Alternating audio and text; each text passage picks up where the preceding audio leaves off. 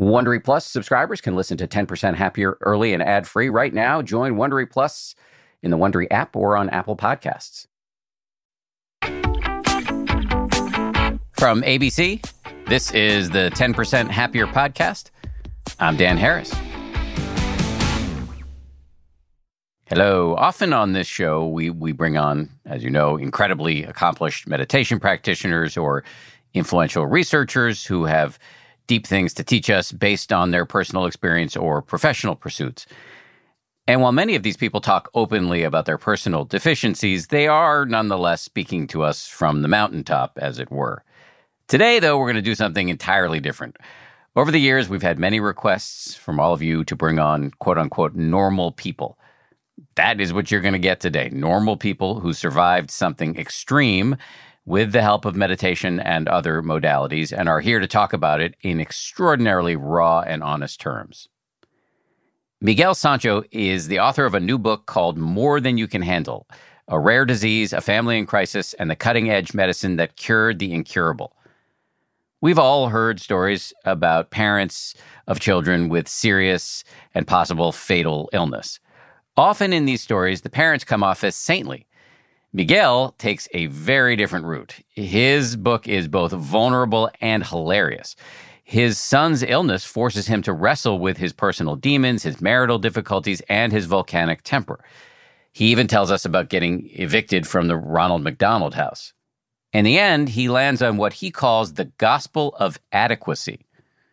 Full disclosure, here, Miguel is an old friend of mine. We've worked together for many years at ABC News, where he was a senior producer at 2020. Together, we covered stories about Scientology, self-help gurus, and fundamentalist Mormons.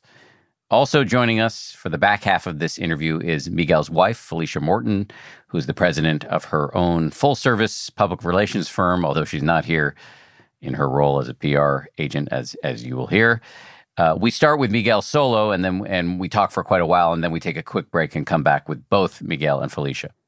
In this conversation, we talk about the benefits and limits of meditation, what both Miguel and Felicia learned about creating a healthy marriage, finding meaning in suffering, and letting go of ego and control.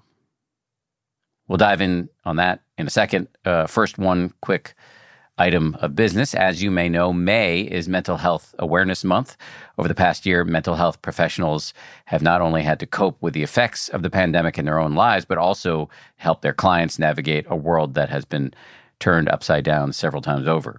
We want to really thank and recognize all the mental health professionals out there for everything you're doing. So if you want to get a year's free access to the app and hundreds of meditations and resources, go to 10%.com/mental health. 10%.com/mental health. This is, again, our way of thanking you for all the incredible work you're doing at a time when we really need it. All right. Having said that, let's dive in now with Miguel Sancho and Felicia Morton. Okay, Miguel, great to see you. Congratulations on the book. Great to be here, Dan, and thank you for all your help all along the way in our journey, including the book part. It's a pleasure. It's really fun to see it actually out in the world. Having engaged in a little bit of happy talk, I'm now going to take you back to the worst thing that ever happened to you. So I apologize in advance.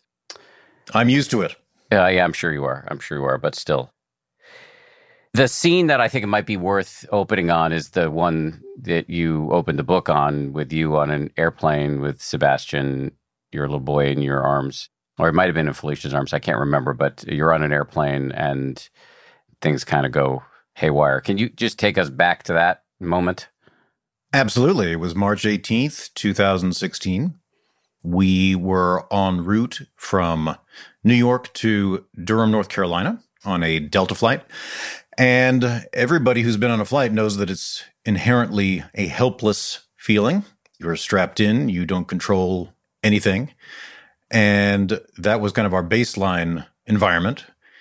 And then what was going on experientially was that our son, who had been born with a serious illness and was at that time dealing with a significant fever and what we believe to be an infection, and we were seriously concerned for his survival at that moment, had intermittently, because we were trying to treat him, had somewhat stabilized before we got on the plane, enough that we felt comfortable getting on the plane.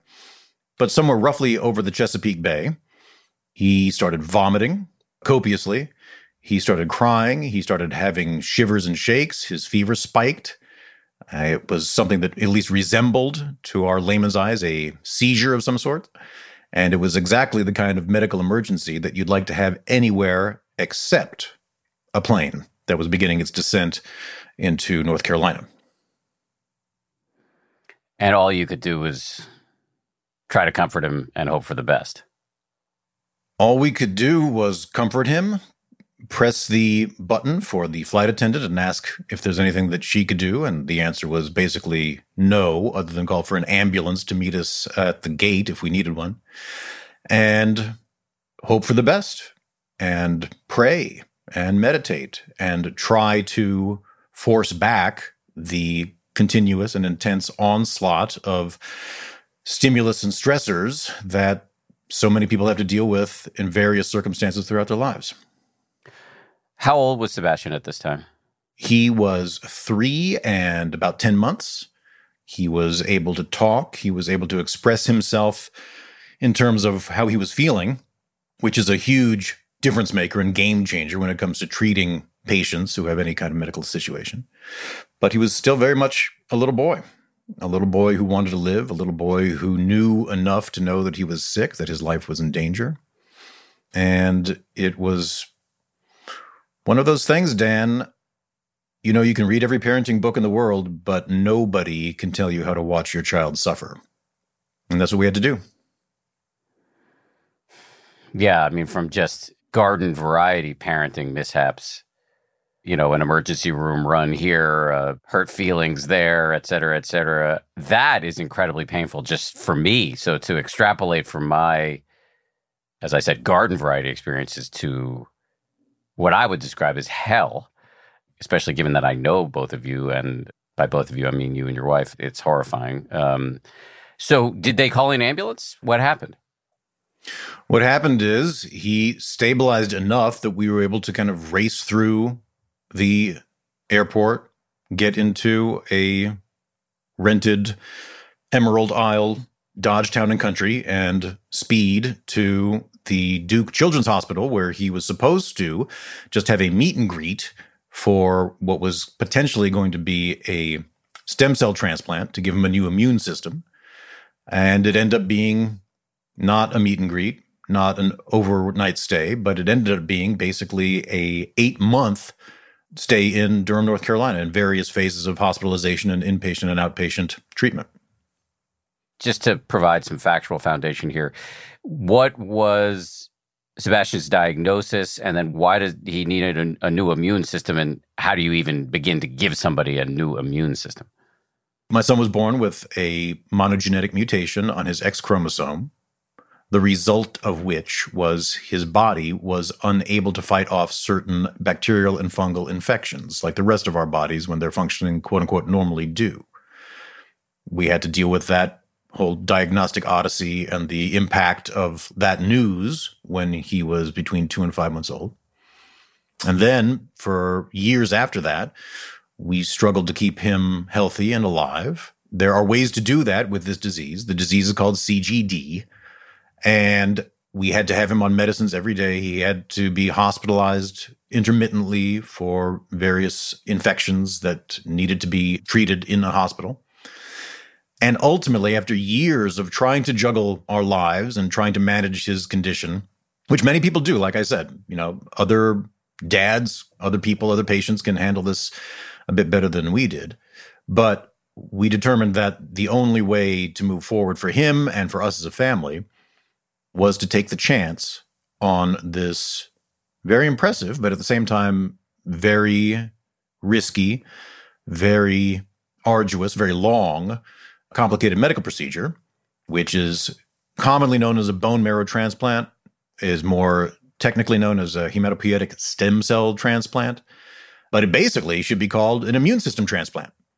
What you do is annihilate somebody's existing immune system with, in this case, intense doses of chemotherapy, infuse their blood system with new donor cells, if you're lucky enough to find a compatible match, and then grow a new immune system from scratch with a child that can't fight off any kind of infection at that point, and just very meticulously, very carefully, very cautiously build up a new immune system like you're growing a garden. And it sounds, I just summarized it in 30 seconds. It sounds like, making a lasagna, just following a recipe. But in fact, it is extraordinarily complicated. There's hundreds of things that can go wrong along the way, and often do.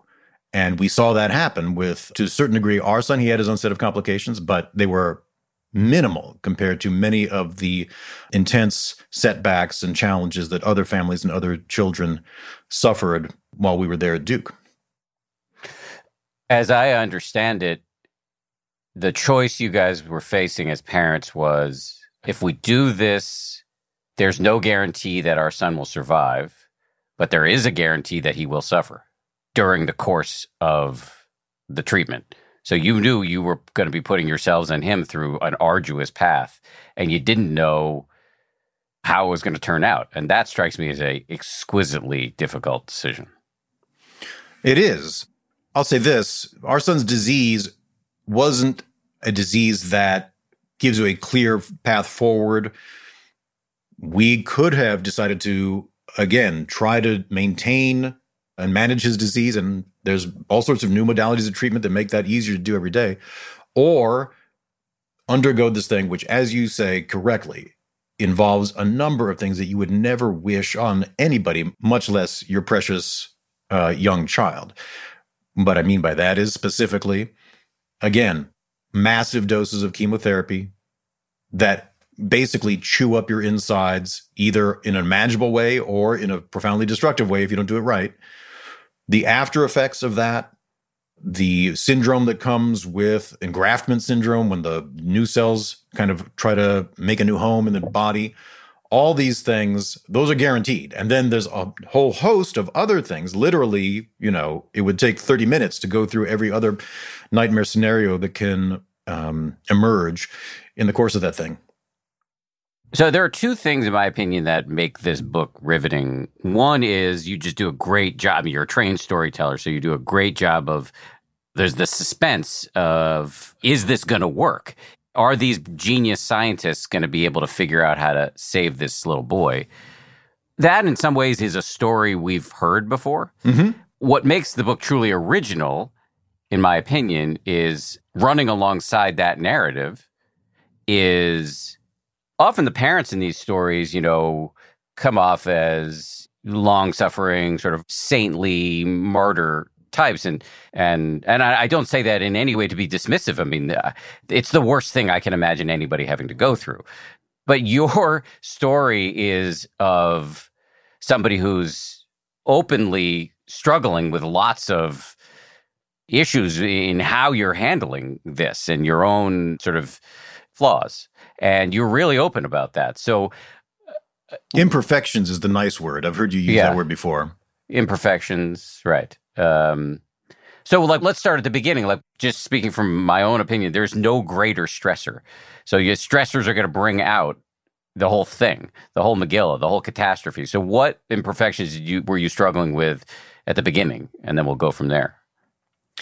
Well, a lot of them relate to ego and, latent insecurities that I try to cover up with the trappings of status and stability that a lot of people, particularly educated professionals, have a tendency to do, right? I had certain assumptions about how my life was going to go based on primarily past experience.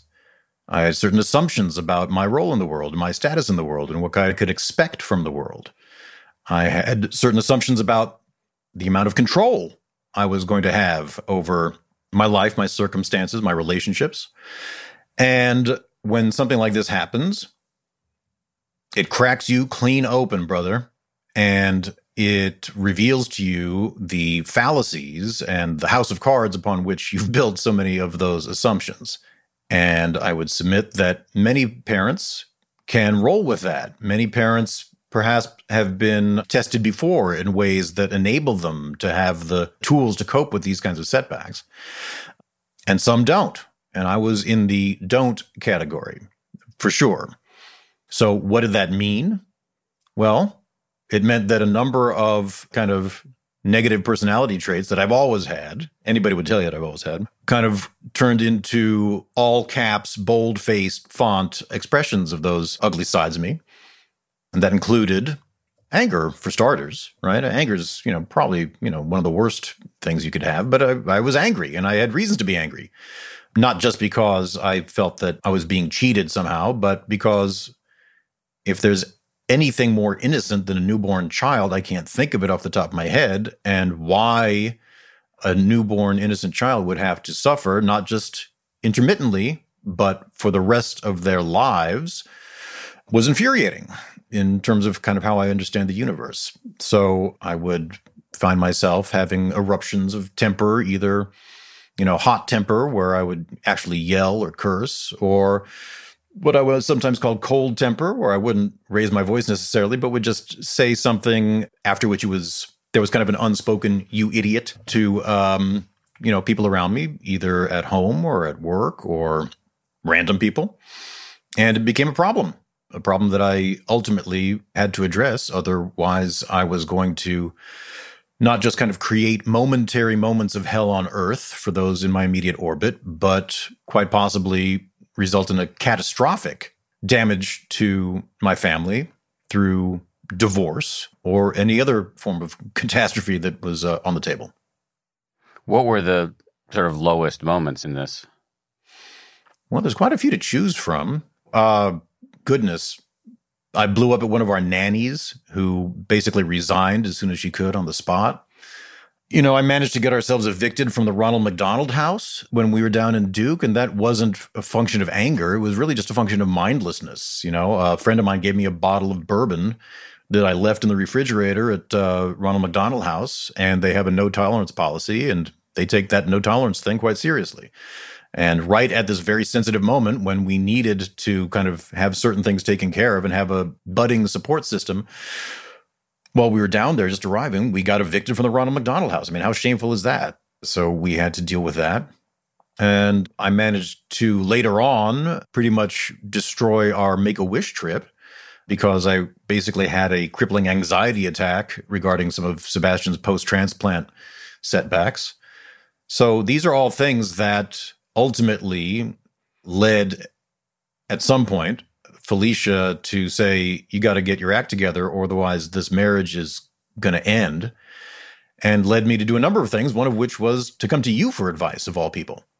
And and I have to say, your advice wasn't just helpful, it was quite surprising. I don't know how much you want to talk about that or talk about yourself in this story, but you're part of the story. I'm happy to talk about it.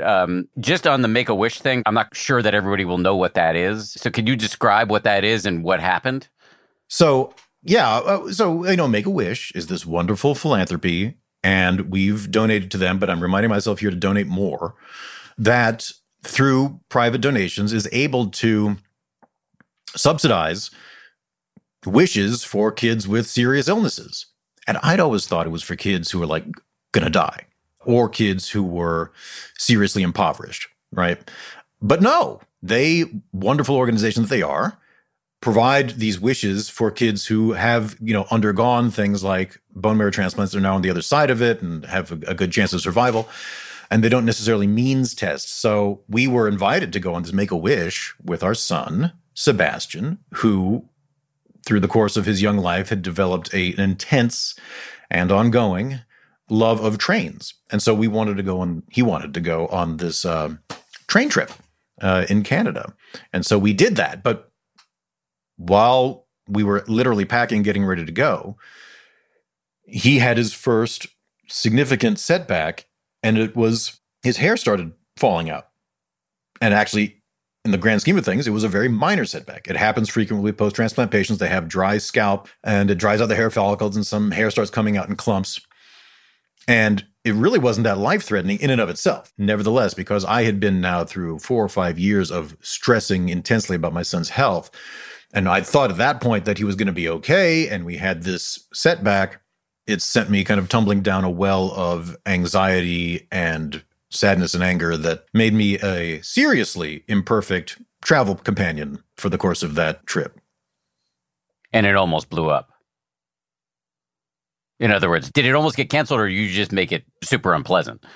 The latter, yeah. We made it home in one piece, and I think my wife Felicia and I had one of our silent period for another week after that, and I want to say that was one of the things that sent us back into marriage counseling for a good year, if I'm getting the chronology correct. So, yeah, it was. We did it. And if you were to ask Sebastian about it, he'd probably say it was a great time. But objectively speaking, it was a troubled experience. Part of what makes this book so great is that you're not just describing your struggles, you're also describing the many things you did to address them. Let's start with wherever you want to start in terms of what you did to kind of address your imperfections as you were going through this crucible. Well, I mean, when we first got the diagnosis and I was first kind of letting the shock of that wash over me, I tried a number of things that I would not recommend. I tried denial, and I tried a kind of macho stoicism, less Marcus Aurelius than Arnold Schwarzenegger or Clint Eastwood kind of stoicism, which is not that practicable. I tried workaholism because, work was kind of a refuge and a sanctuary. And I tried kind of junior varsity substance abuse with alcohol and edibles. And you don't need me to tell you that's not a long-term solution either. So, the culmination of all those failed attempts, many of which I think had to do with a kind of somewhat retrograde understanding of what masculinity was and how men are supposed to handle crisis.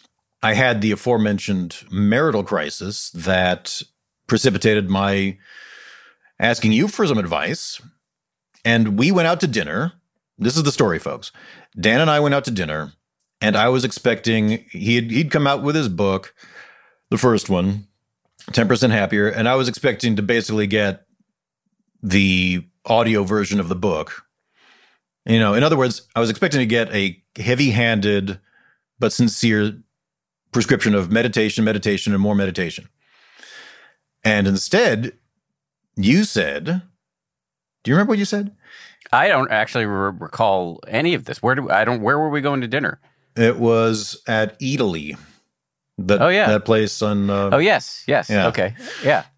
And you said, I would recommend a surround the football approach. And that entailed basically trying everything. Because I was like, should I do the meditation? My wife says we need counseling. And you said, just do it all. See what works for you. And I thought that was rather surprising. And I found it so surprising I thought it actually might work. So I tried that. And you said something else, which I thought was actually rather insightful too. You said, in my experience, and my wife is going to join us soon, so she can contradict all of this if it's not accurate. But you said, in my experience, women do tend to give points for effort. So just make an effort, and that in and of itself might help the situation, regardless of what substantive benefits you get from any one of these modalities of treatment or self-help. So I took that to heart. But one of those modalities of self-help, if you will, was indeed meditation. And we went shortly thereafter, not hand in hand, but almost hand in hand, together to the IMS Center on West, is it 27th or 28th Street? Well, yes, it was right after dinner because Italy is located near the Insight Meditation Center in Lower Manhattan. So I took you for your first meditation session, I believe. You certainly did, yes. And we walked in there, and I remember distinctly, they have like the serious experienced meditators room, and then they basically have the kiddie table. Like if it's your first time, you go in the little room. And so I went to the little room, and you went to the big room. And of course, coming out of the little kids' room, I thought two things. One was, actually, this was good. I actually feel better. I could use more of this. And the second thing was, this was the ego talking, I want to graduate to the big kids table. So that kind of launched my exploration into meditation. And now is the time when I really want to emphasize to your audience that I am not a meditation guru. I am not speaking to you from the top of a mountain. I'm still, struggling to do this on a regular basis. I make progress. I backslide, the whole thing. This isn't necessarily a book about meditation. It feels like everybody who's meditated for longer than 20 minutes has to write a book about meditation. This isn't really one of those books.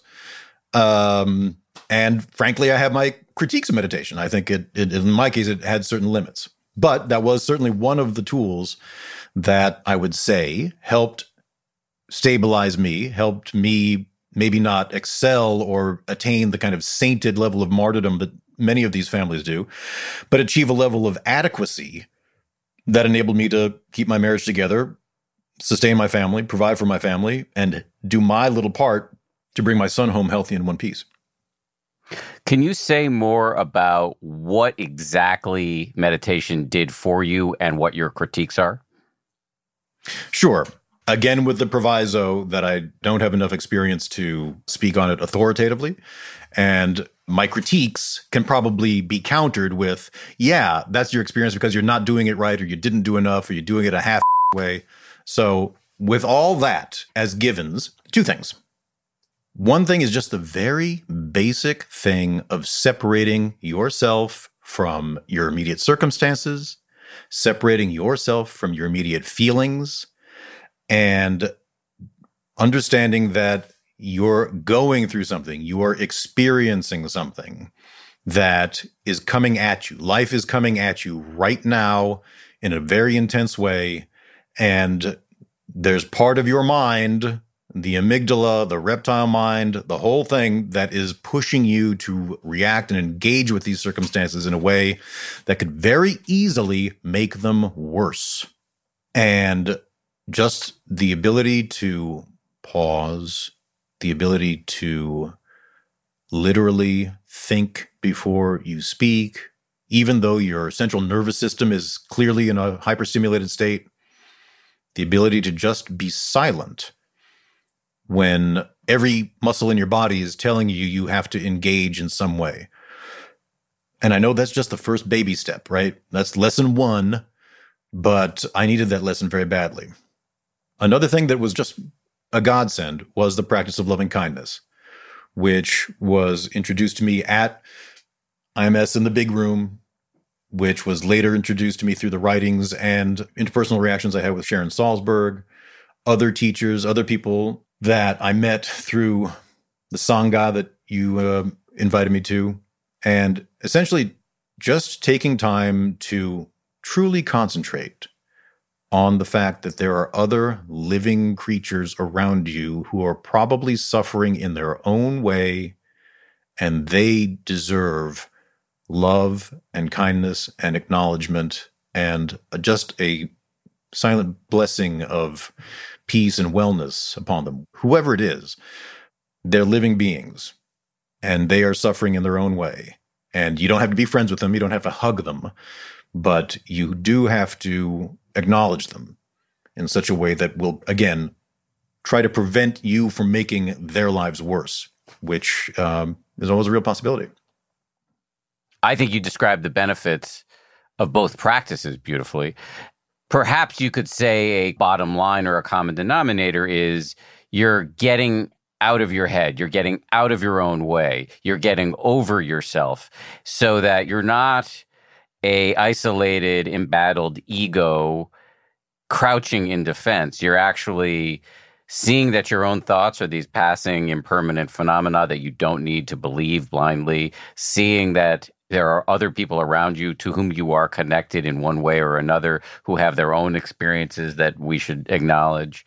And speaking as somebody who has many of the same imperfections as you do, having that pounded into your neurons can be incredibly useful. Yeah. I forget who it was. Is it Tolle or is it you or is it Kabat-Zinn? But somebody in one of these books talks about how, kind of reality is this baseline that can be boring and can be painful. And we all have these urges to put distance between ourselves and reality.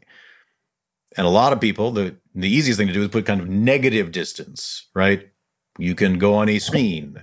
You can have a tall glass of bourbon or two or three. or you can engage in any number of other kind of mindless things that kind of put a negative space between you. Yes, you're putting distance between you and reality, but you're sinking below reality. What is much more rewarding, but also requires much more work, is putting positive distance between you and reality, trying to rise above reality rather than sink below it. And, like I said, that took a lot of concentration and work and focus for me. And I still screw up when I'm not being mindful enough of that kind of thing. But it's really, really important. So what are the critiques? Well, I'll give you two critiques. One is that, and again, a more experienced, more advanced meditator, more enlightened person, let's use that word, the E word, might not have this experience. But I found, and not in an abstract way, in a very concrete way, that there are circumstances that can be so overwhelming, man, that for me, when I meditated, instead of kind of pushing away all the negative thoughts, however momentarily, and rising above them, I just kind of cleared out the cargo hold of my mind so that all the anxiety could flood in and occupy every single thing and, brush out every distraction. Specifically, this was the case in October 2013 when our son had been diagnosed. We've been juggling everything. We've been dealing with his intermittent hospitalizations, all that stuff. I'd begun the meditation. I'd learned to kind of deal with that. But then on top of it, we have another child, a beautiful daughter. She had another diagnosis with another funky medical condition, not life-threatening, but it was such that it sent me into a tailspin. And at that point, I was like, okay, this is the moment that the meditation's prepared me for. This is going to enable me to kind of deal with this and rise above this and not let my daughter's health issues turn me into a mush of jello. And I was totally wrong. I tried the meditation and, Dan, it might have maybe 10% happier, but I needed to be like 100% happier at the time or 100% less miserable. And so that was the moment when it became clear to me that there are certain times in life when you need to explore other things. And one thing that I had been resisting as long as I can remember was psychotropic medication. And there was reasons for that, egoistic reasons for that, right? I am not the best looking guy in the world. I'm not the most physically fit guy in the world. I don't make my living with my body. I make my living with my brain. So the idea that my brain was malfunctioning, right? That was like telling Aquaman he needed water wings or something. That was a serious, hard thing for me to get my head around. My one little superpower actually is malfunctioning. So I ended up going on a low-dose antidepressant and an as-needed basis anti-anxiety medication. And I remember at the time, I think I talked to you about it or I talked to somebody, and I felt a little bit ashamed. Not for the aforementioned egoistic reasons, not only, I should say, for the aforementioned egoistic reasons, but because I felt like I was failing as a meditator. I was blowing it. I was disappointing all the ancient monks who had been spent all that time laying out the path before me. And I felt like a loser. But somebody, maybe you, said that, you don't have to feel like you're cheating on your girlfriend when you supplement meditation with medication. I don't know if it was me, but I agree with the sentiment wholeheartedly. And I also agree with your critique. If it's even a critique, often I would tell people, if you have endured trauma, tread lightly with meditation and make sure you're doing it under the care of somebody truly experienced, a mental health professional, and something as omnidirectionally awful as what you were experiencing there, to open up to it fully, I can see why it would be too much. A, why it would be too much, and B, why you would be in the market for something well north of 10% happier given the baseline at that moment. And so I think it was quite wise to reach out for other modalities and back to the surround the football idea. So, but you have another critique. Well, the other critique is kind of the clubbiness or the, if I were to be a little bit more stern, it would be the sectarian nature that can kind of pop up. I remember, again, you invited me to this Sangha, which was full of wonderful people, experienced meditators. I will say that each one of them is probably a better person than I am. It's not hard for me to say. And we had these great sits, and then there would be these talks afterwards, which also were quite helpful many times. But there are also times when, it felt like I was part of like a Menshevik-Bolshevik dispute between the mindfulness cadre and the TM cadre. And I remember at one point I raised my hand and I said, I wish you all the best. And I agree more people should be meditating, but, I'm not leading a charge here. I'm just a guy trying to keep his shit together. And, beyond that, and maybe it's because I'm ambivalent about belonging to any kind of group, but that part of it just didn't really speak to me.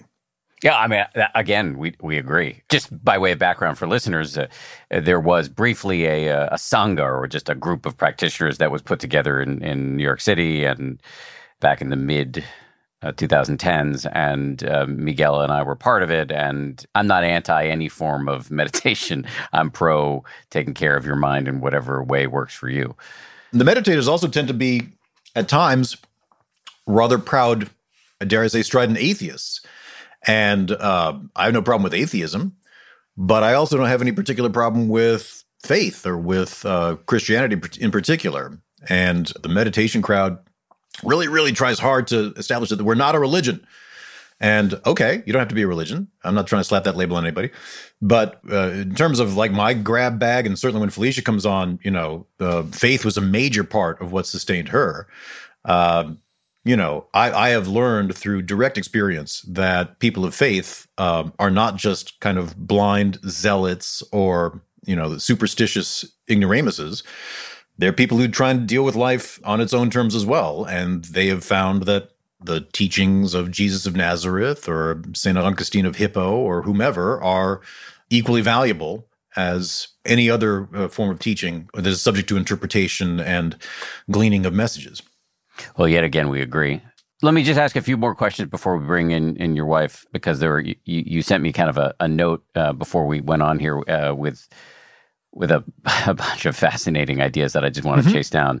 You used this word earlier, but I'm going to take this word and also put it in a larger phrase that you also used when you sent me a note before the interview. You used the word adequacy earlier, but then you actually have a phrase, the gospel of adequacy, which I love. Tell me what you mean by that. Well, it circles back to a point that you made earlier, which is that oftentimes when you hear of this genre of story, shall we say, often that involves, sick kids, somehow the parents magically become martyrs. And by the way, I've seen this actually happen. Some parents actually do, are able to tap into this infinite reservoir of compassion and love and patience and strength. But not everybody does that. And oftentimes, there's research on this, of course, serious diseases in kids can have all sorts of effects on families, right? Yes, it can bring them closer together. Yes, it can bond them. Yes, it can, strengthen their connections. But it can also tear them apart. It can also bring out the worst in you. It can also fracture you in ways that may not be repairable. And so I think it's, for families going through stuff, I just want people to know that you don't have to be heroic every single second of this ordeal.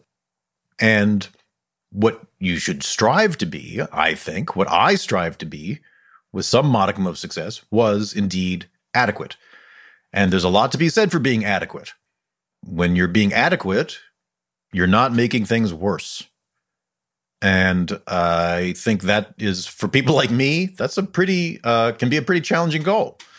So one of the messages of the book is that, do whatever you need to do and don't be ashamed about it and don't be shy about it and don't let things get to the point of no return before you avail yourself of whatever it is you need to do to be adequate. Don't you think the advice of the gospel of adequacy scales beyond people who are in extremis? Yeah. I think it sure could. I keep wanting to invoke that beautiful parable or the story of Paquin and the samurai that I actually heard at IMS. You know that one? I bet you have people telling that on this show like 5 times a week. No, I've never heard it. So the way I've heard it, Paquin is this well-respected Buddhist monk in Japan. And there's some samurai okay, who has journeyed far to come get wisdom from Paquin. And the samurai comes up and he's in his full armor and he's got his samurai sword. And he says to Paquin, "Tell me, Paquin, what is heaven and what is hell? I demand that you tell me." And Paquin says something offensive to the samurai. "Who are you that I would need to bestow my wisdom upon you? You're nothing but a man of the material world. You've done none of this work. You're not on my level." And of course, this infuriates the samurai. So the samurai pulls out his sword and he prepares to behead Paquin right on the spot. And just as he's about to bring the sword down on Paquin, Paquin says, "That's hell." And then, this is hard for me to get through. And then the samurai falls on his knees and he starts crying because he realizes that the things that he thought were valuable and the things that were meaningful in life were actually not just meaningless, but their own form of prison. And he starts crying into his hands. And then Paquin says, "That's heaven." And for me, that was one of the most meaningful stories. And the point is, it's not just people in extremis who can kind of learn from this, but it is actually indeed noble, very well-established samurai warriors who are completely comfortable with their lives, who, in my opinion, can benefit from that kind of wisdom. You invoked this earlier, that there's a way in which masculinity can be a big block to happiness. Well, yeah. Well, especially if you associate masculinity with control, which I did. That was kind of one of the things about my life, is that I always wanted to be self-sufficient. I always wanted to be able to say, screw you to anybody because I was going to be able to take care of myself. And I always wanted to have a certain degree of authority over my circumstances and my environment. And when, believe me, when you go into hospital world, as I call it in the book, all that's taken away. An extreme lesson in humility, because you don't control your comings and goings. You don't really have any authority. You're not a doctor. It's the doctors who know things. You don't know anything, really. You can try to challenge them. You can be an advocate for your child patient, of course, but your expertise is not relevant. Whatever your expertise is, it doesn't apply. And that, again, it's just a complete immersion in a other circumstance where your ego is burned off.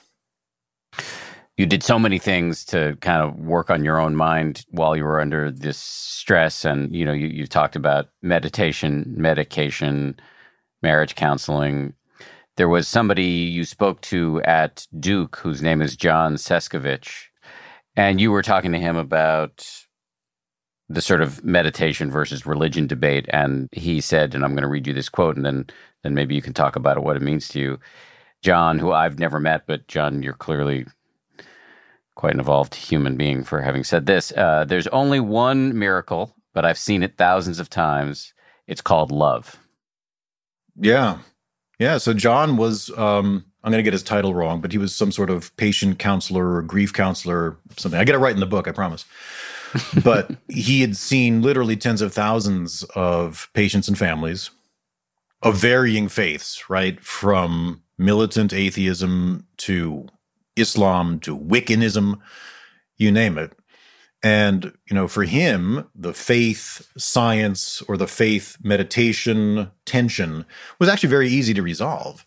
He was just positing it as a vocabulary and a set of tools that one can use to try to assimilate the Dharma, the craziness of life and the things that are constantly coming at you, and finding a way to be with your feelings, be with your suffering, acknowledge the suffering of others, and also acknowledge the immense beauty and grace and salvation of this thing that we call love in all its various expressions, which is this miraculous force that changes and sustains us and that needs to be supported and appreciated in all its expressions, big and small.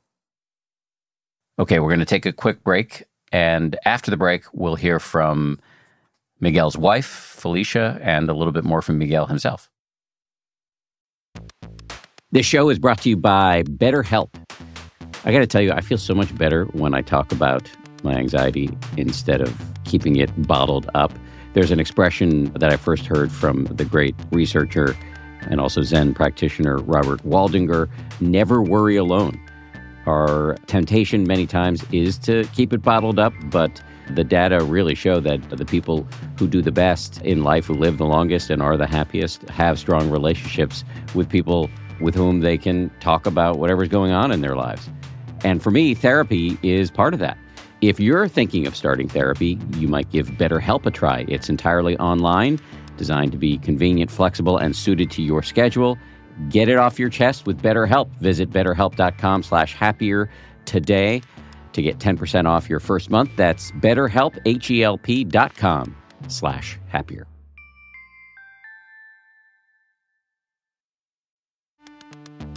You can count on T-Mobile to help keep you connected. After investing billions to light up their network from big cities to small towns, T-Mobile is America's largest 5G network. Plus, when you switch to T-Mobile, families and small businesses can save up to 20% versus Verizon and AT&T. Visit your neighborhood store or T-Mobile.com to switch. Plan savings with T-Mobile. Third line free on essentials via monthly bill credits versus comparable available plans. Plan features may vary. Credits stop if you cancel or change plans.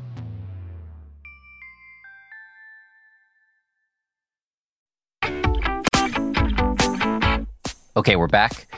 Let's hear now from Felicia. Hi, Dan. Thank you for coming on. Thank you for having us. You've been listening to your spouse for a little bit. Before I ask any specific question, any responses, any things you want to add, clarify, reflect upon? Well, the word that keeps coming up for Miguel, and also when reading your book and hearing your podcast, the word that comes up is control. And that is something that I've come to understand we try to do, but control in a way is like a prison in and of itself. We put a lot of pressure on ourselves to control, and we ultimately know on some level that it's impossible. And we're trying to control in many cases because we are looking at things in such a negative way that we feel there is so much out to get us. Someone's out to get us. These pathogens are out to kill us. And so our control, our need to do that goes into hyperdrive. And that just creates so much more anxiety and depression. And as Miguel was talking about control, I was really thinking about our son's disease, chronic granulomatosis disease, and how I'm a carrier for this disease. What we're finding out now about carriers of CGD and many X-linked rare diseases is that women can have a lot of issues. They were previously thought to be asymptomatic. And now research shows that we do have serious symptoms.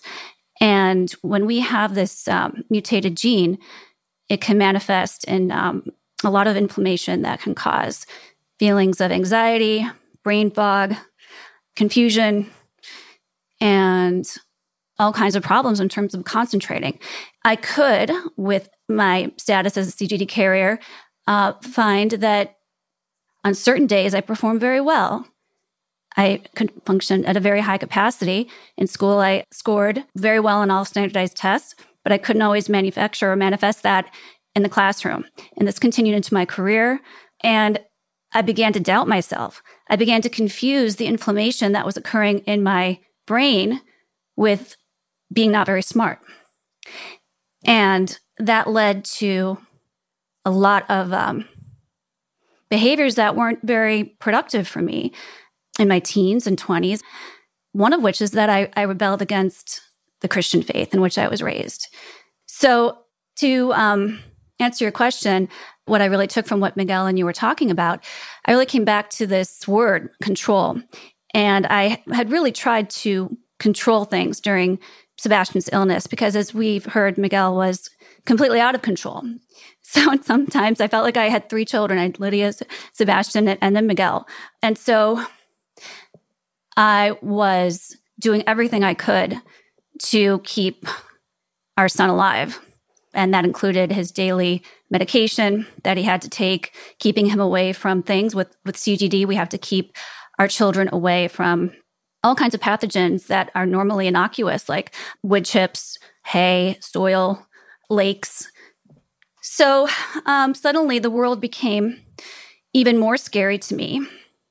And that brings us to the point when we were in the Duke Hospital, where I ultimately found that I needed to give up control. And what a tremendous relief that was for me for the first time in my life. So it sounds like you went from the person with the sword to the person crying into your hands, where you gave up control and gave up the egoic thought that you could run everything in a universe that is entropic. Absolutely. I was not planning to live in North Carolina for 9 months. I was planning to go there for 2 days. I had packed for 2 days, and it turned into 9 months. I was not planning for them to tell me, we have to take your son now into the transplant unit. And so my life in New York was stripped away. All of my friends were stripped away. My ability to control anything was just ripped from me. And I was brought down to my knees, literally, like you said, Dan. I didn't know what to do. Even Miguel and Liddy were sick. They got sick. They caught the flu. And so they couldn't come into the transplant unit.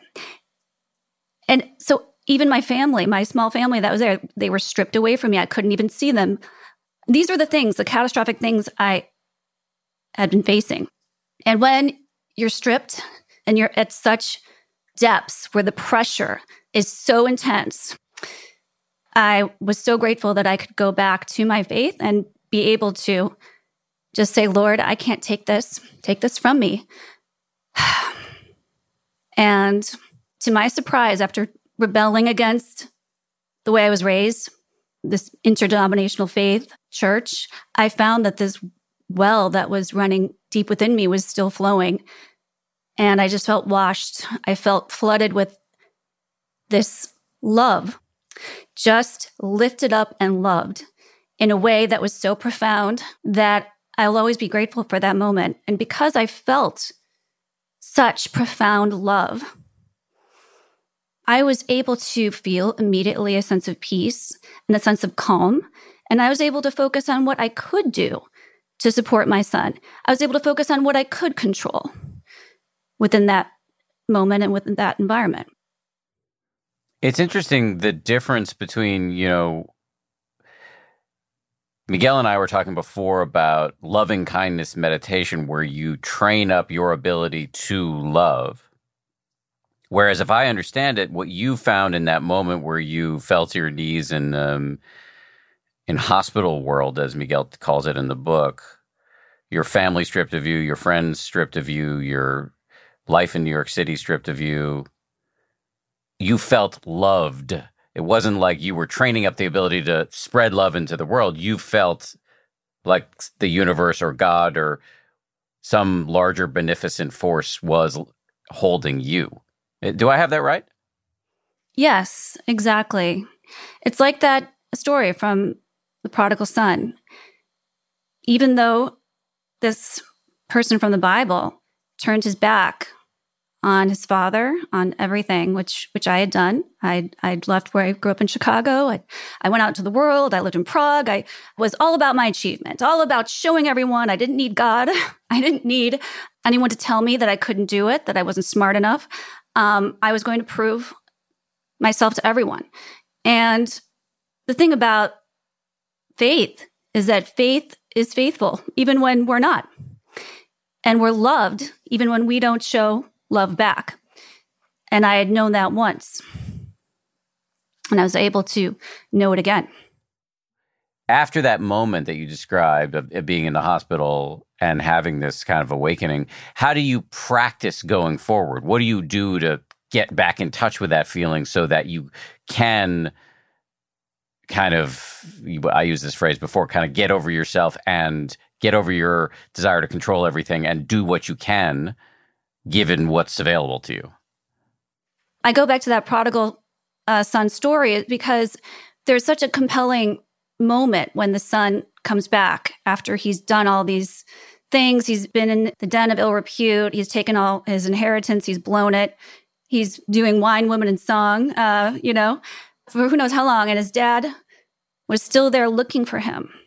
And when he saw his son return, he ran out to greet him with such love. And I think this is something that we would all do if our children ever decided that they didn't. Our daughter wants to move to Japan, when she goes to college. So if our children just decided that they wanted to not be around us for a while, we'll always be waiting for them at the door, looking for them to come down the road and running to them when they appear. So that's how we can understand it. And that's how I felt. And I felt that all the way through because that love that I started to feel was love for myself. That was the love that I needed. That was the love I was missing. And once I started feeling that love, then other people who felt that love, had faith, came forward to me in ways that were, I would call them miracles. So, for example, someone from the people with whom I were raised in the church in Chicago knew someone who they said, well, you can contact this person. And then I just happened to call her when I was there. I didn't even have time to call her before I left. And I said, Jessica, you don't know me, but I know Maria and I know Annette, and I'm here alone and I don't have anyone who can help me. And my son's in the hospital. And she said, Felicia, I actually am going to nursing school in the building right next to where you are. I'll be right over. And so these are the kinds of things that we experienced. Miguel had said also, we don't know anyone in Durham, Felicia. We can't go there. We don't have a support network. Well, when you have faith, and I didn't have really strong faith at that time before we went there, and lo and behold, Miguel has a really good friend who's also mentioned in the book, Tina, who turned out to be a wonderful person to us. She was working as a high-profile business consultant, and she became everything to us. She became a sister to me. She dropped everything to help us, to take care of our daughter. She was there for us. And now she's become a nurse and she works at Duke. So there's a lot that we have learned through our experience. There's a lot that I'm not going to say I can understand it. I can't. It's mysterious, and that's what's wonderful about it. But these are the kinds of things I wanted to share with you that perhaps in a way answer the questions that you've asked. Yeah, I appreciate it. Let me ask you one more question. How is Sebastian? Sebastian is great. He just auditioned for a role in Annie Jr., the musical. And he said, Mom, you didn't tell me that I actually have to audition before we went. I said, well, you have to, sing something. And he began to get really upset. And he said, I can't do this. I can't do this. And then I said, Sebastian, I think you can. I believe in you. And he got that same look on his face when we were in the transplant unit, just this resolute, determined face. And he walked in there and he won the President Roosevelt role. So he's going to be singing with Annie. The sun will come out tomorrow. And it will. And how old is he? He's 8. And he has a functioning immune system thanks to the doctors at Duke. Yes, you would never know when you look at him that he's been through a stem cell transplant. The one thing I do want to add, though, that of course it is of course thanks to the doctors and the nurses at Duke who are, heroes beyond description, but also we are constantly grateful and mindful of the patients who came before us, the people whose suffering and in many cases people whose death contributed meaningfully to the evolution of the medical science that have made these breakthroughs possible. We're kind of fortunate enough to stand on the mountain that they built through their sacrifice. That's a great point. Absolutely. I really believe that faith is the union and works in tandem with science and medicine. It's not binary. Coming back to you, Miguel, as we come to the end of our time here, how would you say you've changed after all of this? I mean, I've known you for a long time. I could answer it, but I'd be curious to hear what you say. Well, I mentioned in the book that there are some ways that we've changed that are a little bit hackneyed, a little bit trite, a little bit kind of self-help booky cliched. I will say, as one can imagine, we have a rather profound change of perspective in terms of what's important and what's unimportant. And that manifests itself in all sorts of ways. Parenting in this country in particular can kind of be a competition. It can be an industry where you have to buy certain products and pay for certain services in order to kind of qualify as a good parent. And I would say that Felicia and I have both successfully distanced ourselves from some of those more obsessive pathologies.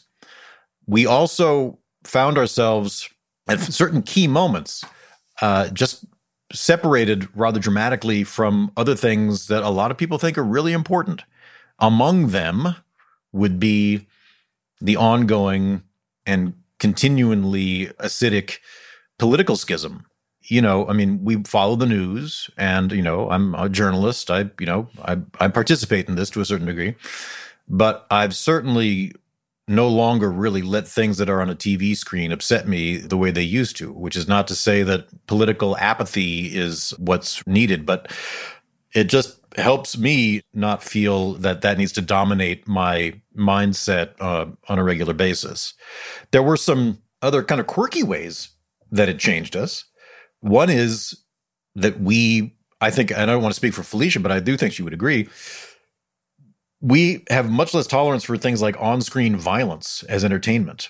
When you see how easy it is for the human body to get broken and how hard it is to repair it, watching, even if it's just make-believe violence of people shooting each other up or, engaging in fistfights on TV, I'm not saying we should ban that stuff, obviously, but it just doesn't entertain me. I don't have the reaction to it that I did before I had this experience.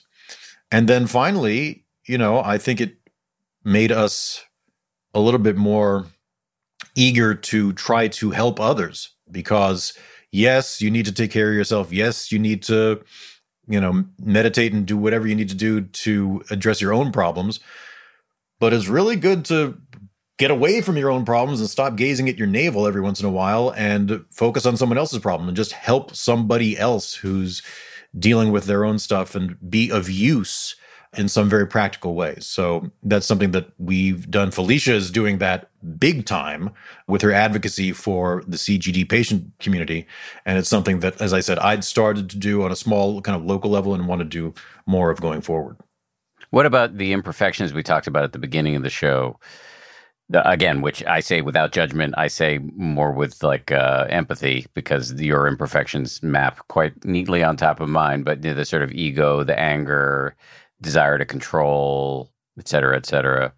I mean, I would like to say, and I think empirically I can say that I don't have grade A anger episodes that often. I would like to say that I've let a number of things go that I used to think were very important about my kids, their performance, and other material things. And I'll tell you this, I'm certainly more comfortable with the idea of dying than I was a bunch of years ago when this all started. I'm not looking forward to it. I don't want it to happen tomorrow. But having seen the kind of beautiful and graceful and transcendent ways that some people can approach the end of their life, I'm much less resistant to that process than I would have been a while ago. Felicia, let me give you the final word. You can comment on anything Miguel said or offer anything else that come to mind. To circle back to your question, Dan, was a really good one. How do I maintain this feeling of not needing to be in control? I certainly am not perfect at this. I have my periods when I'm just very down, especially during the pandemic. I went through a feeling of hopelessness and some really dark days. But I've been able to find people who come forward and seem to just help me out of that. Who'll say, come on, Felicia, let's talk. Let's just do something together. Let's just go for a walk together. And this is real fellowship that I have with people who are of faith or people who just understand the importance of an authentic conversation. In addition to doing that with my friends, I do that with the CGD Association of America, and we get together and talk. And having been through what we've been through, it's just such a refreshing thing to not have walls up, to be able to say, here I am. This is who I am. This is who you are.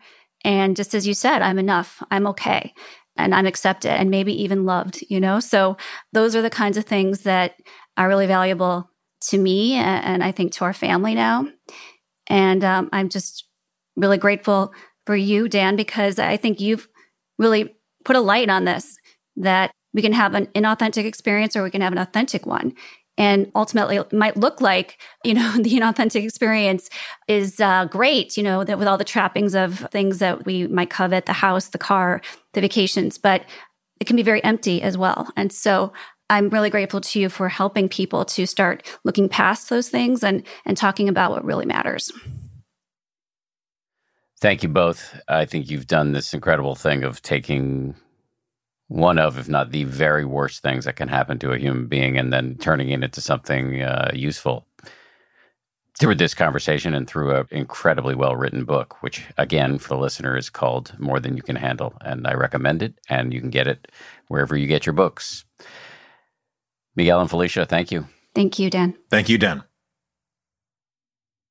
Thank you to both Miguel and Felicia. Really appreciate them coming on. This show is made by Samuel Johns, DJ Kashmir, Kim Bikema, Maria Wortel, and Jen Poyant, with audio engineering by Ultraviolet Audio. As always, a big shout out to Ryan Kessler and Josh Cohan from ABC News. We'll see you all on Friday for a bonus. If you like 10% Happier, and I hope you do, you can listen early and ad-free right now by joining Wondery Plus in the Wondery app or on Apple Podcasts. Prime members can listen ad-free on Amazon Music. Before you go, tell us about yourself by filling out a short survey at Wondery.com/survey. I'm Shimol Yai, and I have a new podcast called The Competition. Every year, 50 high school senior girls compete in a massive scholarship competition. I wouldn't say I have an ego problem, but I'm extremely competitive. All of the competitors are used to being the best and the brightest, and they're all vying for a huge cash prize. This will probably be the most intense thing you've ever gone through in your life. I remember that feeling because I was one of them. I lost. But now I'm coming back as a judge and also a kind of teen girl anthropologist. Because if you want to understand what it's like to be a young woman in America today, The Competition's not a bad place to start. Hopefully, no one will die on stage tonight. From Pineapple Street Studios and Wondery, this is The Competition. Follow The Competition on the Wondery app or wherever you get your podcasts. You can listen to The Competition early and ad-free right now by joining Wondery Plus. Once upon a beat. Remember those stories and fables that would capture your imagination and you couldn't wait to see how they would unfold? And now, when you read them as an adult, you think, some of these old tales could use a fresh spin. We have a perfect podcast to bring you the stories you remember, remix, and reimagine for the kids in your life today. Join me, DJ Few, and my trusty turntable, Baby Scratch, as we spin up new tales in the New Kids and Family podcast, Once Upon a Beat. Wondery and Tinkercast are bringing you a jam-packed, music-filled weekly party where hip-hop and fables meet. It's Once Upon a Beat. Follow Once Upon a Beat on the Wondery app or wherever you get your podcasts. You can listen to Once Upon a Beat early and ad-free right now by joining Wondery Plus in the Wondery app or Wondery Kids Plus in Apple Podcasts. Once Upon a Beat.